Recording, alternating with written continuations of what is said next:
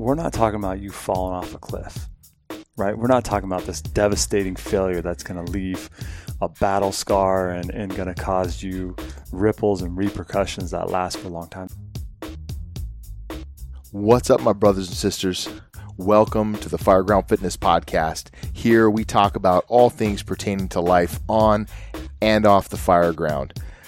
The views and the opinions expressed are mine and those of my guest. And today's guest is my partner and my main man, Austin Moreland. He's a captain with the Phoenix Fire Department. You want to know more about Austin, you can check him out in episode 7.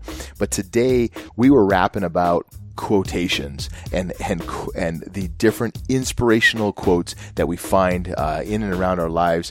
And I said, well, you tell me what your most interesting quotes are, and I'll tell you a couple of mine, and we'll chew them up and talk about them. So that's what we did today. So I hope you find some edification and some enjoyment in this conversation. Check it out. So, Austin, I wanted to I know you and I we banter back and forth and share quotes periodically. And so I made a list of a couple of quotes that I thought were really interesting. And I know you did the same. And I wanted to, so many people look at motivational quotes as this place to draw great energy from. And I think there's definitely value in having a good, solid motivational quote that you can sink your teeth into and get a lot out of it. So what I wanted to do though is go through a couple of motivational quotes and just talk about them. Cool. Talk about what you get from it, etc. Yeah, that's the part that is exciting to me, is the interpretation, because we'll have completely different views. Mm-hmm. And even the same person, I think, different seasons of their life, that quote has different meanings. So it's a cool thing. Right. So do you want to go first? No, I'll go for it. Okay. So, let's see. Let's just jump right in. Okay. It's a Sun Tzu quote. He who is waiting on the battlefield wins. So to me, when I hear this quote, I picture myself being up early, out on the battlefield, preparing and ready and honing my craft before the enemy is even awake. And so that puts me ahead of the curve, winning the battle long before he's even got thought about waking up or whatever. But I know you had a totally different thought on that. So it's funny, and I'm a little bit embarrassed about it, because once you explained to me that to you it meant preparation, I thought, wow, I got a little bit of maturity to do, because waiting is the word that tripped me up. And I thought, he who is waiting on the battlefield wins. And I thought, what are you waiting for?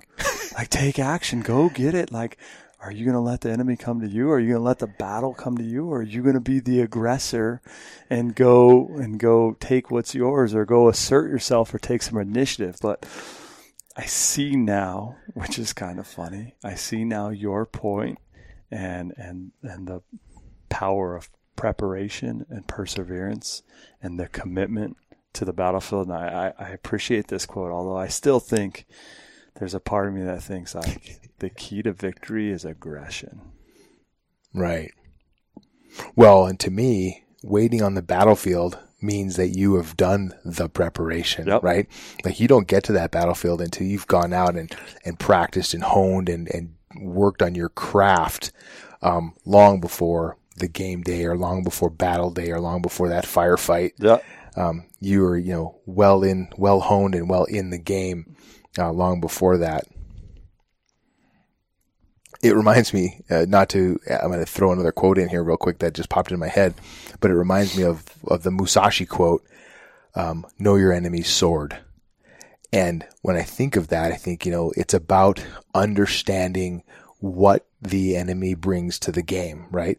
So being prepared to be on the battlefield, like in Sun Tzu, this idea that, whatever it is that you are up against, in our case, we talk about a firefight, mm-hmm.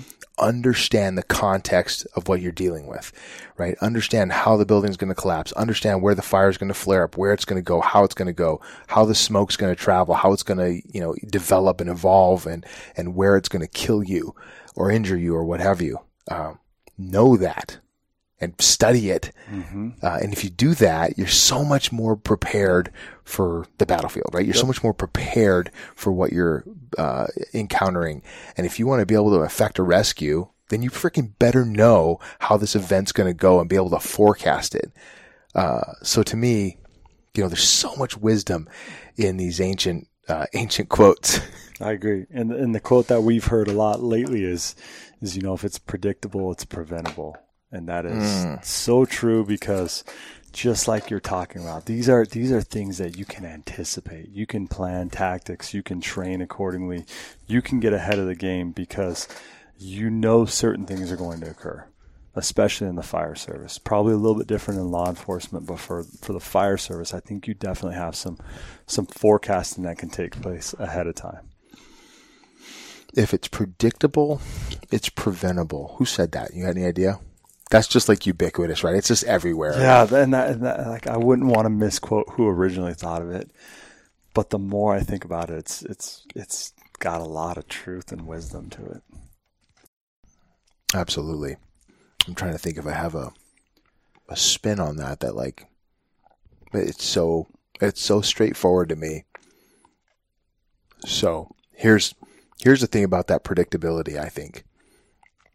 You have to have a certain amount of knowledge to be able to forecast, right? To be able to predict. So if you are engaged and you're a student of your craft, you are going to be able to see things and be able to forecast what's going to happen next, right?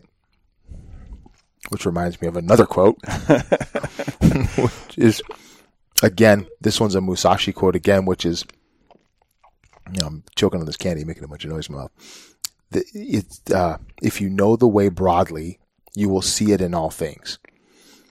And so if you want to be able to predict the way an event's going to transpire on the fire ground or in your life, study it, understand the big implications, understand the broader context, and it'll be very obvious as things begin to unfold in front of you.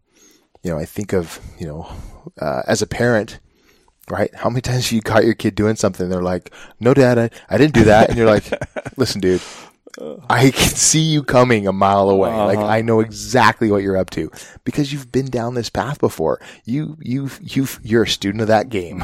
I know you. I know you well, intimately know you. Right. Yeah. But you're right. What's predictable for one person might not be predictable for everyone across the board. Right. Because it's based on experience and how well you paid attention to that experience. Like, did you truly learn from it? And can you apply it in a different context, or can you extrapolate it out and overlay it in other areas? So that's where that true wisdom comes from. So I love, if you say the quote again, if you can predict it, if it's predictable, it's preventable, right? So that really is, it's predicated upon how much you're able to predict. So gain that knowledge, get ahead of the game, right? Yeah. What's your awareness? And then it's funny, what preconceived notions do you already have? Because usually whatever you anticipate is going to happen is what's going to happen. Okay, I got another one for you. Okay, a little slight change of gears. This one's General Stanley McCrystal. He says, "Leaders will let you fail without making you feel like a failure." How do you feel about that one? Yeah, I mean, I think that's some awesome leadership 101 stuff in terms of, do you really ever fail, or do you just get the opportunity to learn? And the quote that my wife is like the quote genius. So when I reached out to her and asked her, the quote about failure that she gave me was, "Fail early, fail fast, fail forward," which I thought, that is cool. Failing forward. So going back to yours in the leadership, you're allowing your people, you're still there with them. You're still guiding and directing, but you're allowing them to develop and mature and grow as a person. Right. Yeah, there is so much growth that takes place in failure, right? In making mistakes. And I think that's the point here that General McCrystal is trying to make, is that a good leader is going to stand with you when you make a failure and help you see how this is a fall forward, right? Mm-hmm. How this is a way for you to be better, to develop yourself, and to take a progression forward for you as a person, or, professionally, or in your personal development or whatever. There's, Jocko Willink, Navy SEAL, great quote from his. When you make a mistake, he'll say that the quote of his is good. Super simple. That's it. Close quote, right? So the premise being that there is development in any type of failure. It's an opportunity for you to move forward, to expand your sets and reps and your slide tray of things that you've seen and been exposed to, etc. And there's so much opportunity there. It really is, though. It's so hard to see that growth opportunity in failure, right? Because it hurts. Sometimes failure hurts. So that's what I love about this quote, is that a good leader will stand with you and will be with you when you make that mistake, and not make you feel like a total loser just because you tripped up. Because I picture this as being, failure is probably more memorable than success. And when things go right, you probably are ignorant to the reasons why they went right, or you don't reevaluate if it could have been done a better way. Maybe it was right, but there's still a more effective or efficient way to do it. Right. And I think that failure is what you remember, and that's what drives you, and that's what prevents you from repetitive failures. Yeah, I like that. Well, and that's where there's true wisdom in that, right? So if you continue to make the same mistake twice, you clearly aren't learning anything. We take promotional tests in the fire service, and twice I came up short in some processes. And man, the first time I came up short, I was so crushed. But I can tell you now, having some time and distance and shielding from those events, right? I've since been promoted, and I look back and go, man, those years after that failure, quote unquote, were some of the best learning opportunities for me.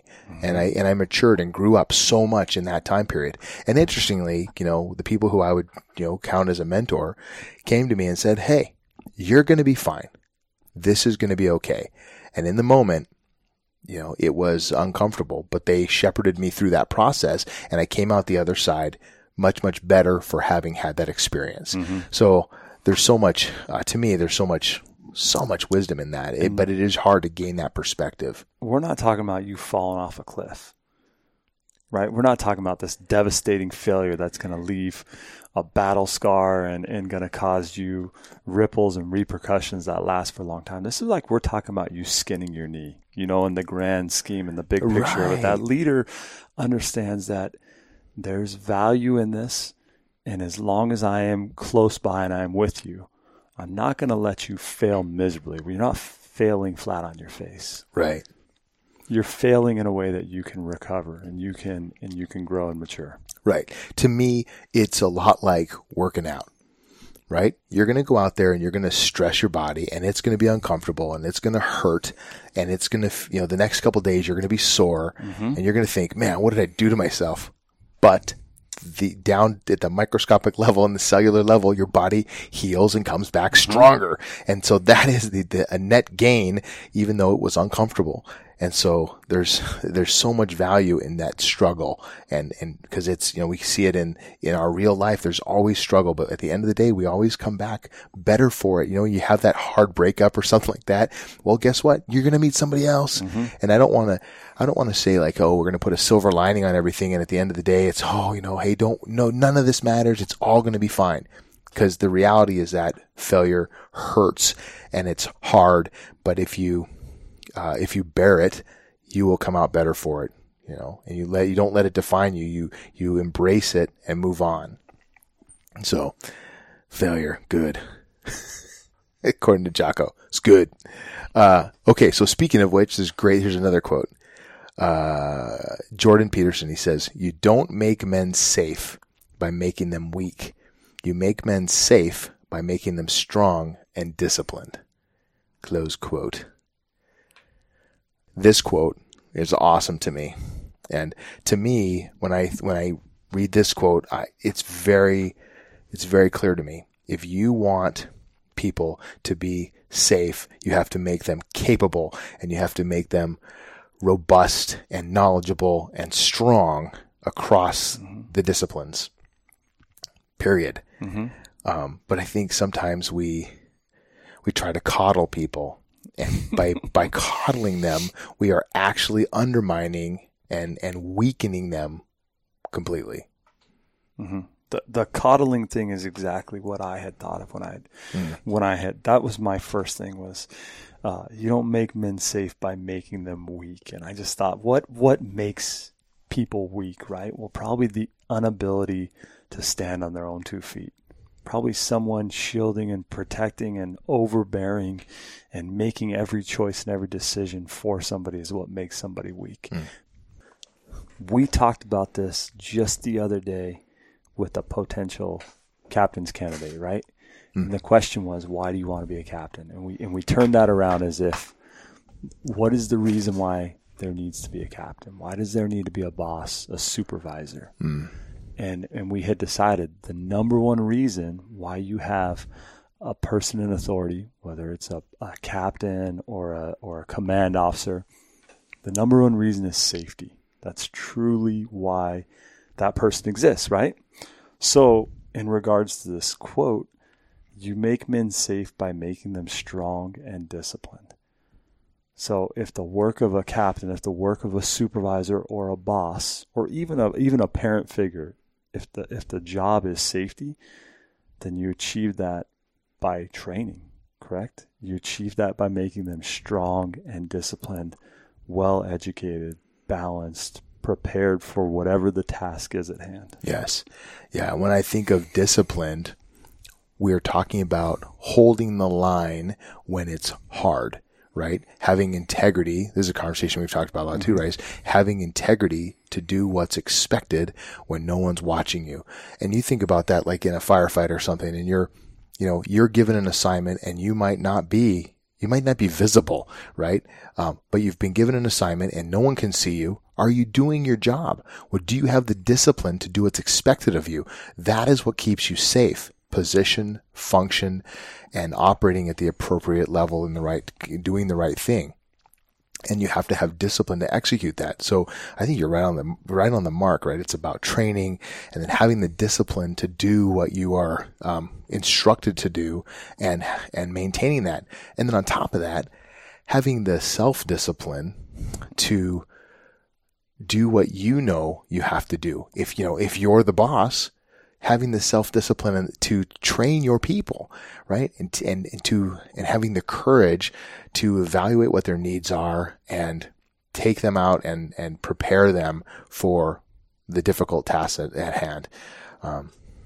On every level, it requires that discipline. And that's how we make, we say men in this quote, but he's talking men, the understood collective, right? And in our world, this is, the men and the women who we work with and who we live with, right? I think about my family and my wife and my children, etc. How do I make them safe?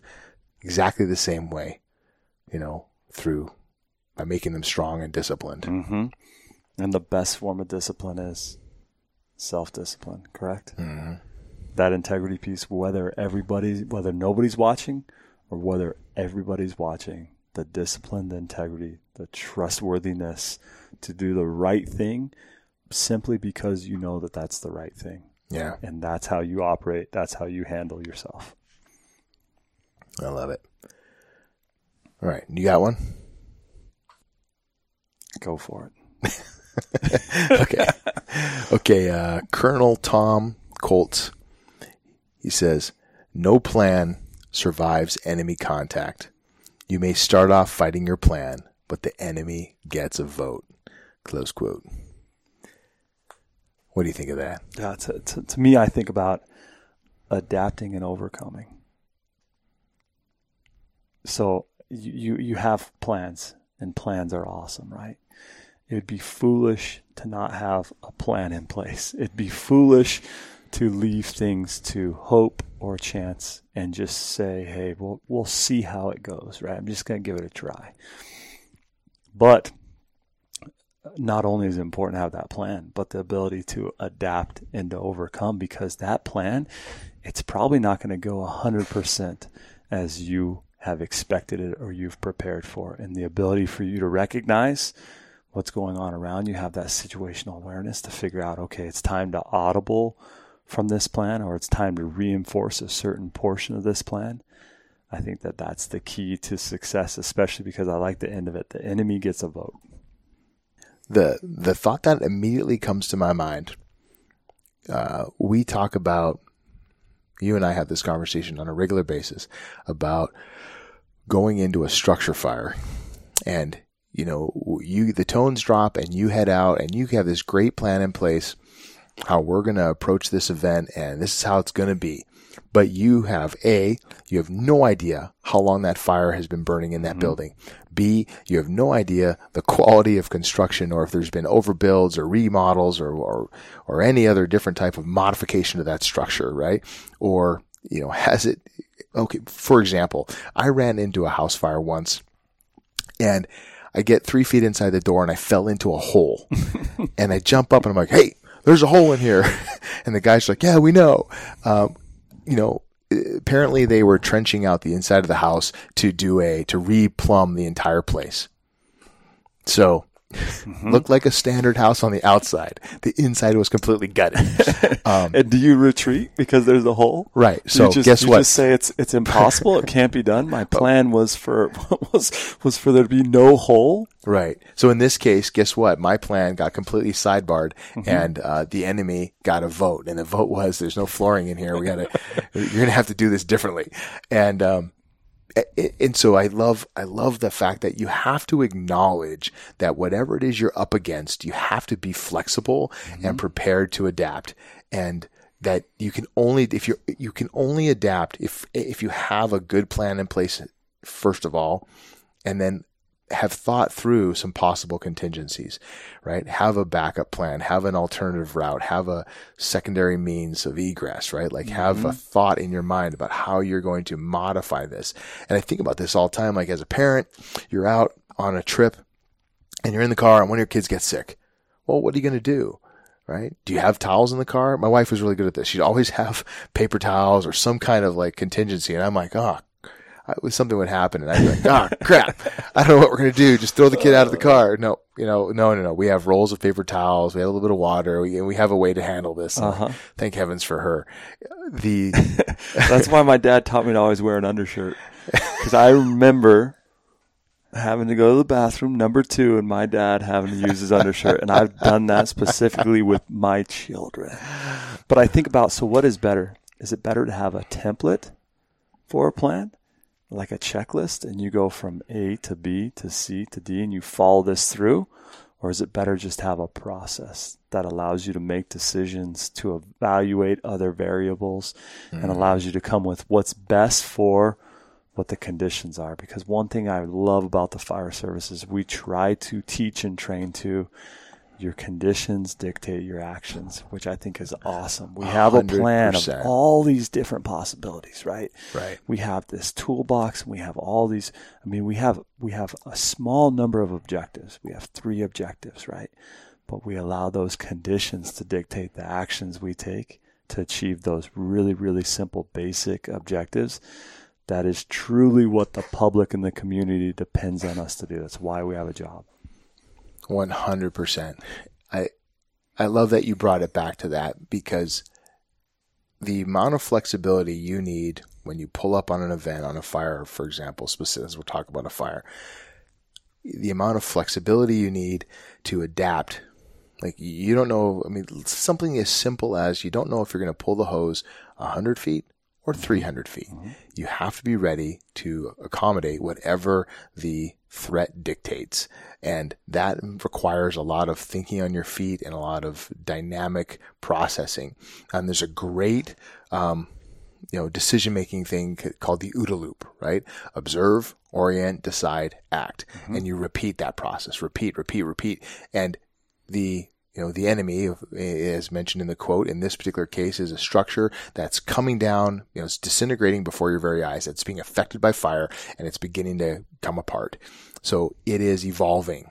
And you have to constantly be reevaluating what you're doing. So you start with this general kind of overview of what you'd like to see done, right? Your kind of instant action plan is this general overview of, hey, I'm going to contain the fire. We're going to suppress it, prevent extension, etc. But guess what? That the place at which I was going to contain the fire might change in the next 5 minutes. And by the time I get a hose line in position to be able to affect fire suppression, the fire may have moved along. And so I have to be prepared to audible, if you will, and make an adaptation to my plan. So I think this quote is so important because it really illustrates, we kind of anthropomorphize, the enemy in this particular case, but it really is a moving, dynamic, living thing, so to speak. Even though it's not making decisions, things are happening in real time that are progressing, and we have to be flexible enough to stay ahead of that curve as it evolves. So, and the awesome things about those OODA loops is as stress is increased, as red flags pop up or points of concerns come to your attention, you just tighten up those loops, right? The less stress, the less going on, a bigger loop, because you've got more time to review and to revise, and things are going well, right? Now all of a sudden you're not getting the result you expected, or there's some circumstances or conditions that weren't part of your original plan. Right. You tighten those loops. Those loops become shorter, they become smaller, and it allows you to react quicker. Right. Yeah, I love it. Yeah. It's designed to be on a tight repeat, right? And you have to, and I think one of the hardest things about being a command officer or even anybody working in a hazard zone or in this like rapidly evolving event is revising and reacting and responding and reconsidering the threat. We say it, in this particular place where we say, this thing is very deliberate and you have to be thoughtful about it, but it has to become automatic. And so Colonel Kolditz is on the money on this one. All right, what do you got? Okay, so I got a quote for you, right? I think it's pretty simple, but I'm going to throw it at you, and I'll briefly explain what it means to me, and then you can run with it. So, okay. The quote is, if you want something you've never had, you have to do something you've never done. And for me, I love this quote because I think about sacrifice, right? I think about the amount of effort and work and the mindset that it takes to achieve something you've never achieved before. And you've done that before. You can talk about your experience, but if there's something that you want, you're going to have to go get it. It's not going to come to you. If it's something you've never had, you're going to have to do something you've never done before. Absolutely. That reminds me of the, I think it's an Einstein quote whatever, it doesn't matter. I'm going to butcher it, but I'm going to paraphrase. Basically says that insanity is doing the same thing you've always done and expecting a different outcome. Yep. So to me, that's kind of the juxtaposition of this quote, right? The idea that if you want to break that cycle of repetition, you gotta change something. You gotta do something dramatically different. And that can be super uncomfortable. Yeah. So I don't have anything deep to say about that. No, but it helps to know the end state, right? If you know the end state, if what I'm looking for is to achieve this, if this is my goal, then it gives me some direction in how I can achieve it. Yeah. I think that's a really hard thing though, I think for some folks is to say, this is the goal. And then I got to do something I got to change things in my life to get to that goal.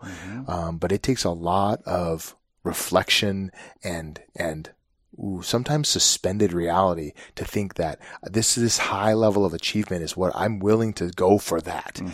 And it's not unreasonable and it's not crazy to think that I should achieve, X, whatever that kind of highfalutin thing is you're aiming at.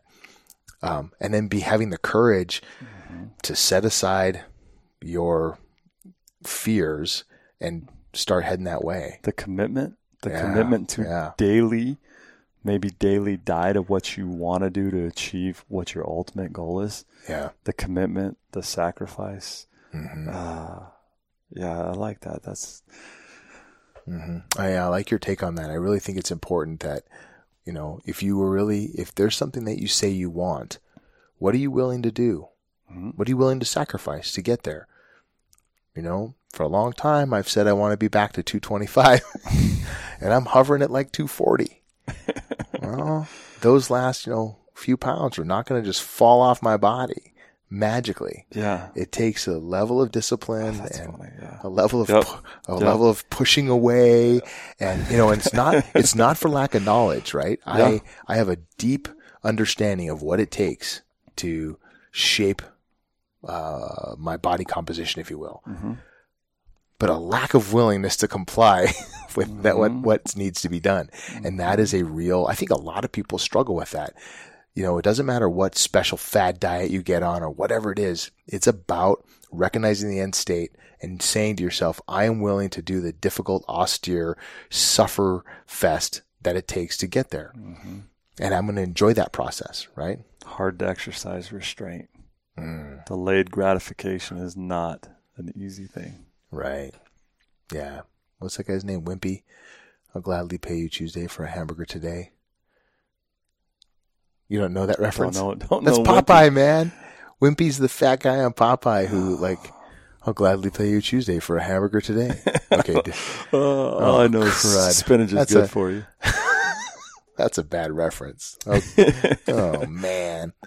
All right. Well, I got one more, and it's an Alan Brunacini quote. Oh, all right. So, let's drop this one and we'll end with it. Okay. 2% of your time is spent dealing with tactical situations, and 98% of your time is spent dealing with human situations. And human situations are driven by emotions. End quote. Alan Brunacini. I love that guy. Yeah. Yeah, he's got so many amazing different quotes, and it seems like everything that he was saying long ago still holds true today. Nothing has changed. The wisdom that he spoke years ago is still relevant today. So that quote. What do you think about it? Relationships are tough. 2% of your time dealing with tactical situations, 98% of your time dealing with human situations. That's tough because tactical situations you have a little bit of control over, right? This is my tactical problem.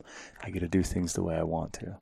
That human interaction, the emotions, egos, all those things that you have to take in place. And I'm not saying that they're the enemy, but just like the enemy gets a vote, other people get a vote too, right? And you have to be respectful of who they are, the differences, their opinions, what makes them tick, their backgrounds. And so, that's a lot. That's what makes relationships so tricky. Right. Well, even on the fire ground, right, where you have human beings that are out there working to get ahead of the event, and you have to consider what they bring to the table and what their context is, right? It's so easy to think, hey man, just follow the prescription that we're given here and everything's going to be just fine. But you have the firefighters who have all different types of levels of knowledge, skills, and abilities, and all different types of emotional situations that they bring to work with them. And it's very easy for us to just say, hey man, check the baggage at the door. Don't bring your drama to work. But that's just not real. Human beings are way more complicated than that. And it's not fair for us to just say, hey man, don't do that. It's not possible, right? You're constantly being affected by the things that are going on in your life. And I think about this from time to time. If things aren't going great at home and my phone bings, drops a tone on me and I'm like, oh, that's my wife. And I'm like, and I know that she's thinking about some drama that's going on at home. And so that causes me a spike in my emotions. And that's a real thing. And so you have to, if at that moment a call kicks out, well, guess what? I'm not in the perfect place for that call. And when you're on duty for 24 hours or more, those are real concerns and considerations. And so I think when I think about that, in the context of who Chief Brunacini was, when he talks about, survive, the mission that we have, which is survive, prevent harm, and be nice, right? When you couch that in the human being aspect of it, our most precious commodity is our firefighters, is our brothers and sisters. 100%. And so it's such an important thing for us to be thinking about the fact that if we want the tactical situations to go well, we have to be thinking about the emotional wellness and the emotional preparedness of our people. Only then, if we take care of that 98%, can we properly and appropriately be prepared to take care of the 2%. I think. Yep.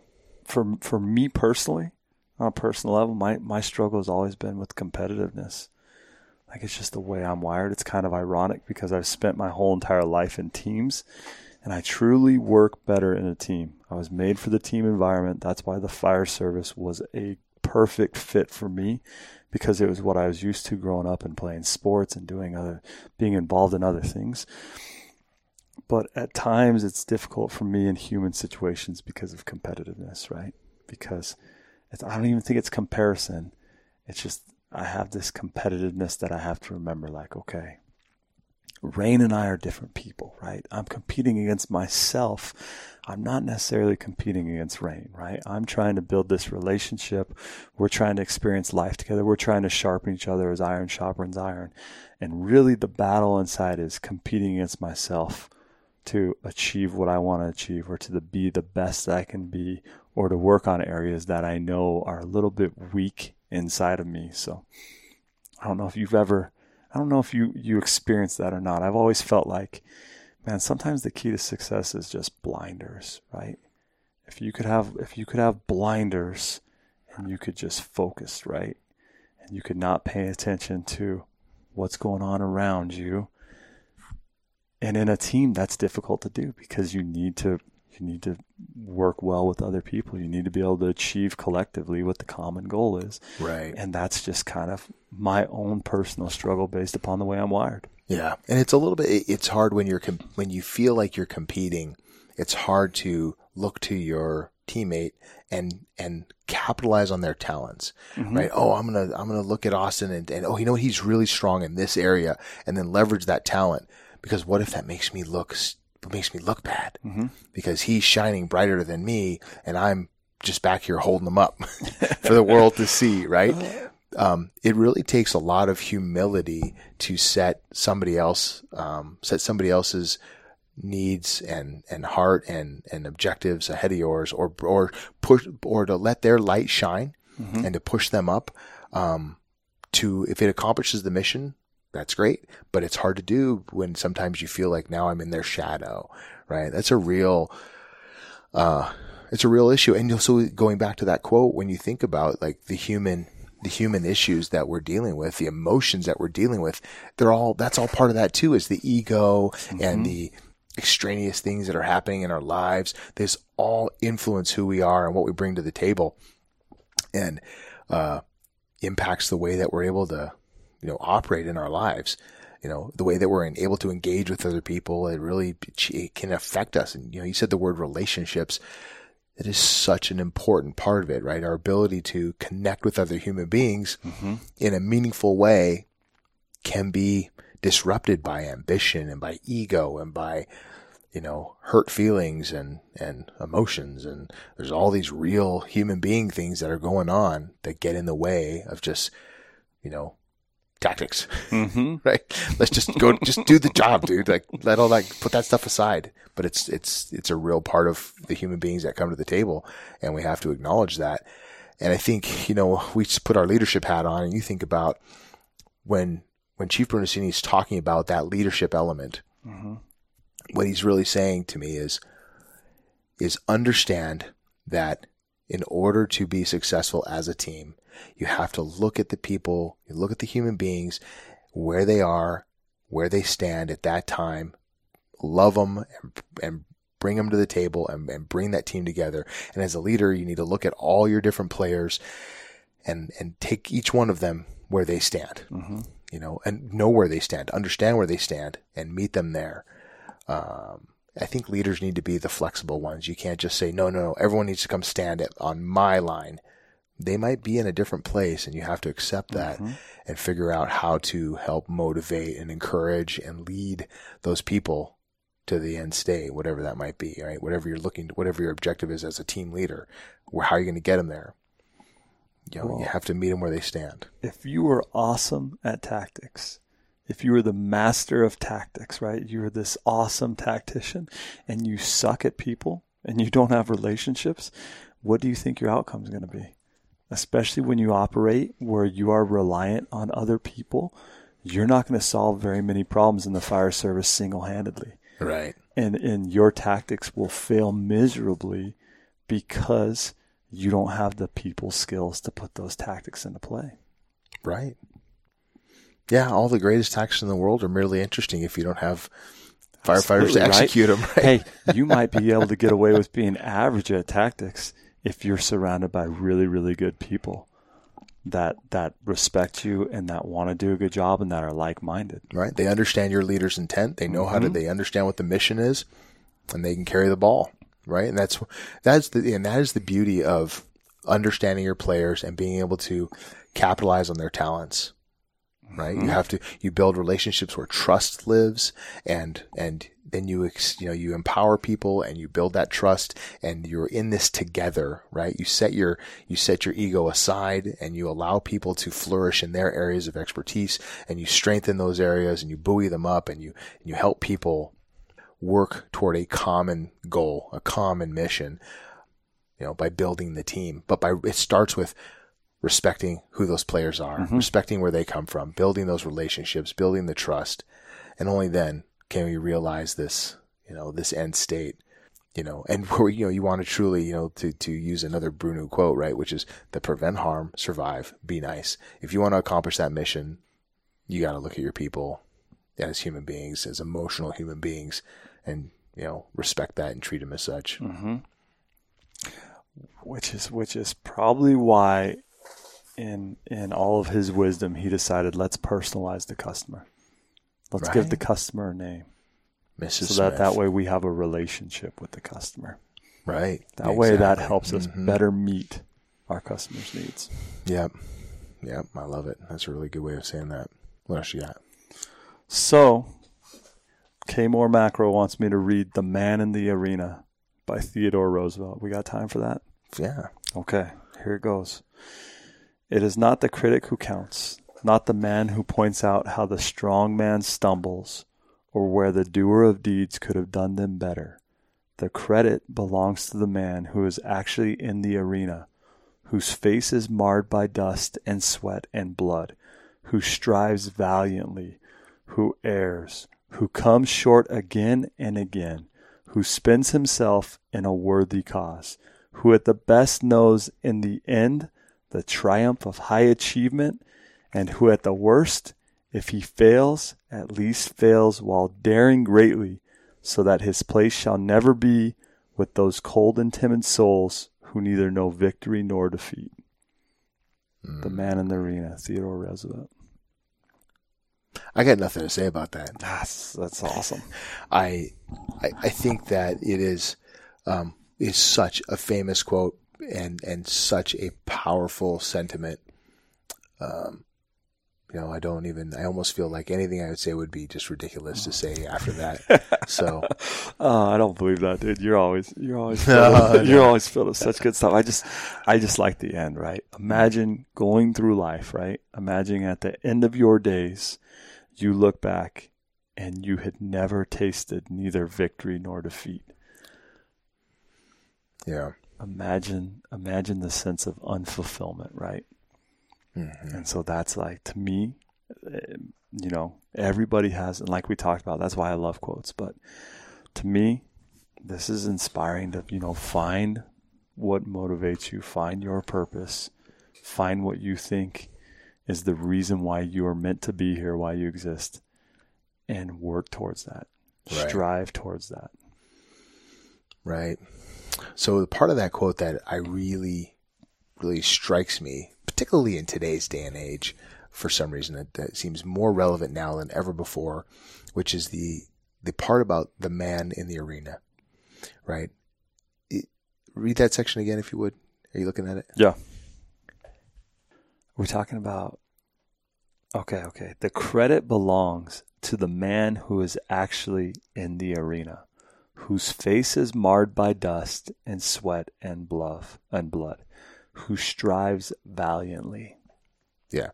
So when I hear that, I immediately remember how important it is that the doer of the deed is the one who is sacrificing and striving toward his vision, her vision, toward that penultimate goal that they have set for themselves.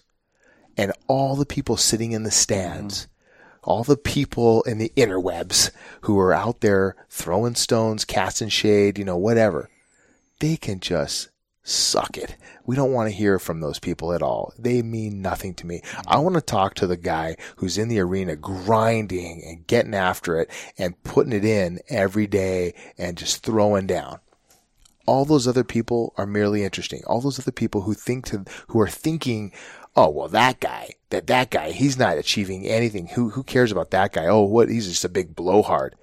I think you're probably just upset at yourself because you are not pushing to do what you would like to do. So if your first thought is to cast aspersions on somebody else, then man, you really need to stop and think about what it is that you are doing, or rather what it is that you are not doing, that you've always wanted to do, but were too afraid to do, were too uninspired to do, or lacked goals or vision or whatever. But if you're sitting there thinking that other people that are working and grinding and you have a problem with that, I don't even know where to go with that. It just pisses me off. It just pisses me off because people can be very lame. And I know that's a weak way of saying that, but it's just so unfortunate that people, that even sometimes the man in the arena can get insecure because of all these people who are paying attention to them and being like, oh, how dare you? Who do you think you are for trying to strive or trying to achieve or whatever? Well, it's my life. Let me live it. Here I am in the arena doing my thing. Let me go after it. Let me fail. Let me try. Let me grind. But, there's people on the sidelines who are afraid to fail. It's fear, right? It's fear that fear is and keeping insecurity. Them. Yep, 100%. That fear that is paralyzing them. Fear that is making them a critic instead of the man in the arena. So what I love about that quote is, to me, it is an inspiration to get your butt up and off the couch and out into that arena, metaphorically, to do whatever it is you have been wanting to do, whatever it is you have said to yourself, someday I would like to do X. I want to travel. I want to accomplish an event. I want to run a marathon, an ultra marathon. I want to ride a bike across the United States. I want to go parachuting. I want to become a firefighter. I want to become a captain. I want to, whatever it is that we have in our heart or in our mind, in our head, of some kind of thing that we think we should strive toward, then do it. Because even if you fail, you failed while trying to accomplish something unique. And I hear people say things like, well, if you only ran a 5K today, well, guess what? You ran 5K more than the guy sitting on the couch. And it seems silly, but it's absolutely true. I was 45 years old, and I decided to start training jiu-jitsu. You want to talk about achy joints and feeling like the old guy on the mat. But it's something I said I wanted to do. And it's uncomfortable, and it's hard, and I have these young, smaller guys beating the stuffing out of me on a regular basis. But I'm learning, and I'm growing. And now sometimes I'm not always getting the stuffing beat out of me, right? I'm getting better. Little by little, incrementally, step by step, I'm learning more. And I would submit to you that applies in every aspect of your life. You don't have to, don't wait. That's the one thing I would tell you. Don't wait. Go now and start doing that thing that you said you always wanted to do. That's all I got to say about that. That's awesome. The man in the arena. Go be that man in the arena. Find your battlefield. Everybody has their own battlefield, right? Find what it is. Indeed. Thank you. So that was my conversation with Austin. One thing I want to say is understand that you can draw motivation from any one of these quotes. The most important thing that you do is establish the purpose in your life. Once you have some purpose, the motivation will flow. So identify what it is you're trying to accomplish, set that purpose aside, and set it out in front of yourself as something that you're striving toward, and you will wake up every day, your feet hitting the floor, ready to rock and roll. So again, in short, ID your purpose. Motivation will follow. Get some.